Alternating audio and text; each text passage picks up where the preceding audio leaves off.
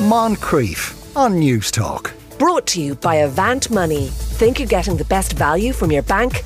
Think again.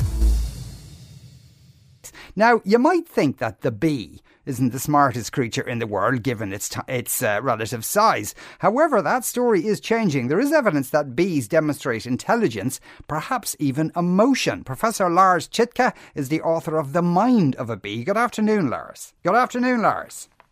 Good afternoon. Can you hear me? Yes, we can hear you loud and clear, yes. When we talk about intelligence in bees, do you mean, is it a kind of collective intelligence or individual intelligence?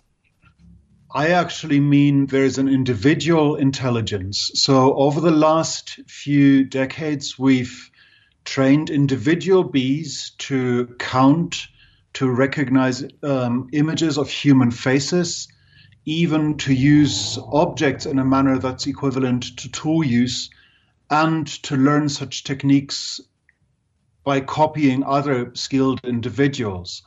And so these are all learning skills that are displayed by one individual bee that has learned it by its own, using its own tiny brain. And so, on the counting example, describe for us the experiment where you taught bees how to count.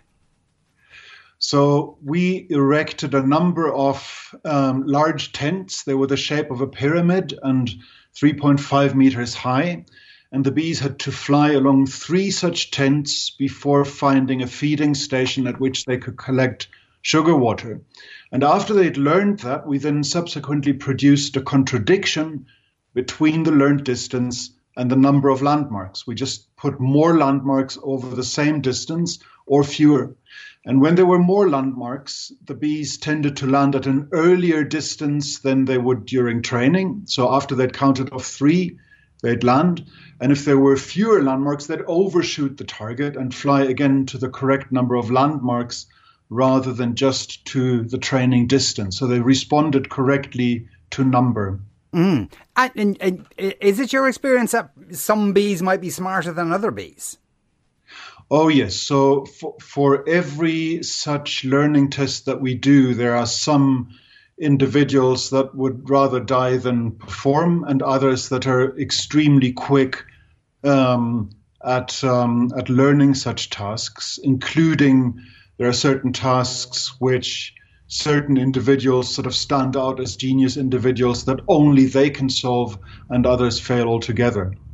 Can bees teach each other?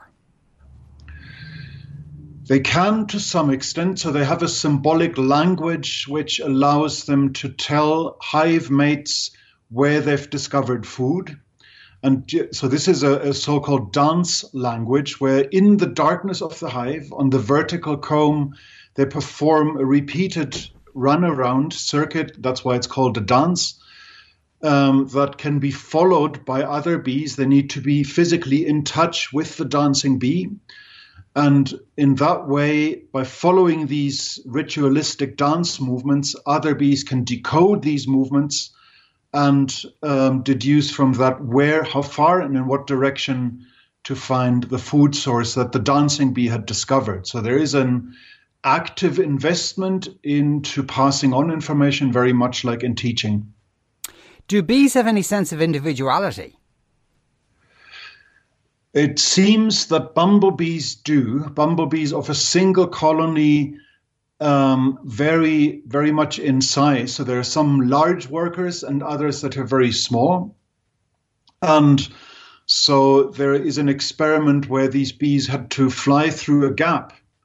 And they were the gap could either be just wide enough for them to pass through, depending on their body size, or they'd have to choose a different one. And it seems that bees have an awareness of their own individual body dimensions, bumblebees, that is, and only fly through a gap if they knew they wouldn't bump with their wings into the edges. There are even, this is now not bees, but wasps that recognize each other's faces individually. So in that case, you really have an insect scenario for individual face recognition. Right, okay, but you haven't found that in bees, though. They're not going, look, oh, there's Tom over there kind of thing, that they know each other.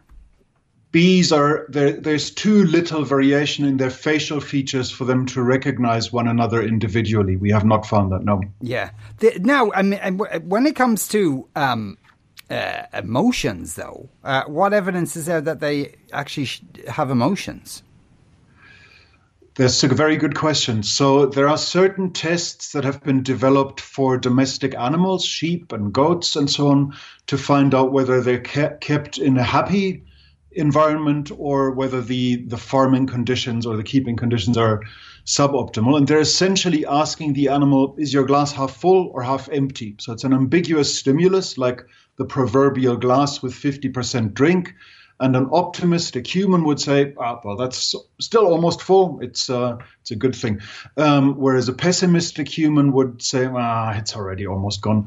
And we use the same kind of paradigm by first training bees, in this case, that certain colors are always associated with rewards and others are not. And then we present them with ambiguous stimuli that have never seen before, some color in between, and ask them how they respond to that. And it turns out that the response to these ambiguous stimuli depends on whether, for example, the bee has been exposed to a predation attack or a simulated predator attack by, let's say, a spider, in which case they judge that ambiguous stimulus as more pessimistic.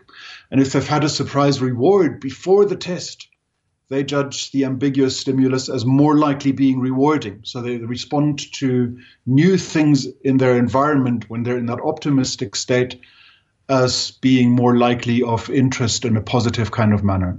Is that a feeling more than, it sounds more like a threat assessment, that they go, oh, red, that's bad, I'm not going to go near that? But the psychological responses that we measure to that indicate at least a kind of feeling like, an emotion-like state. Now, that doesn't mean that the bee can self-analyze and get up in the morning and say, I'm a little bit down today. So there's no analysis of one's own emotional state, but it seems that there are emotional states in the bees. But is it, when humans are looking at animals, there's always a danger, is there not, of inference, that we're anthropomorphizing them to some degree or another and saying that looks like fear or that looks like sorrow, therefore it is. That risk is indeed exists, but it's more likely when you're judging the feelings, for example, of mammals, which, of course, like us, have expressions in their eyes or they can display facial contortions if they're in pain and so on. With an insect, I guess they have a face like a mask because they have an outer skeleton.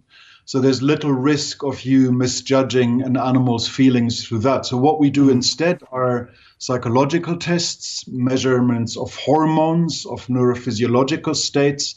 And if all of these come together in a package to indicate a certain state of the animal, then we can be relatively confident that we have an emotion-like state free of anthropomorphizing and just coincidentally linking what we see in an animal to human emotion-like states. How big of a brain does the bee have? Because it seems counterintuitive. If we had been talking about a dolphin or a mammal of some sort, that would, there's something of a brain there. But I imagine a bee's brain is absolutely tiny.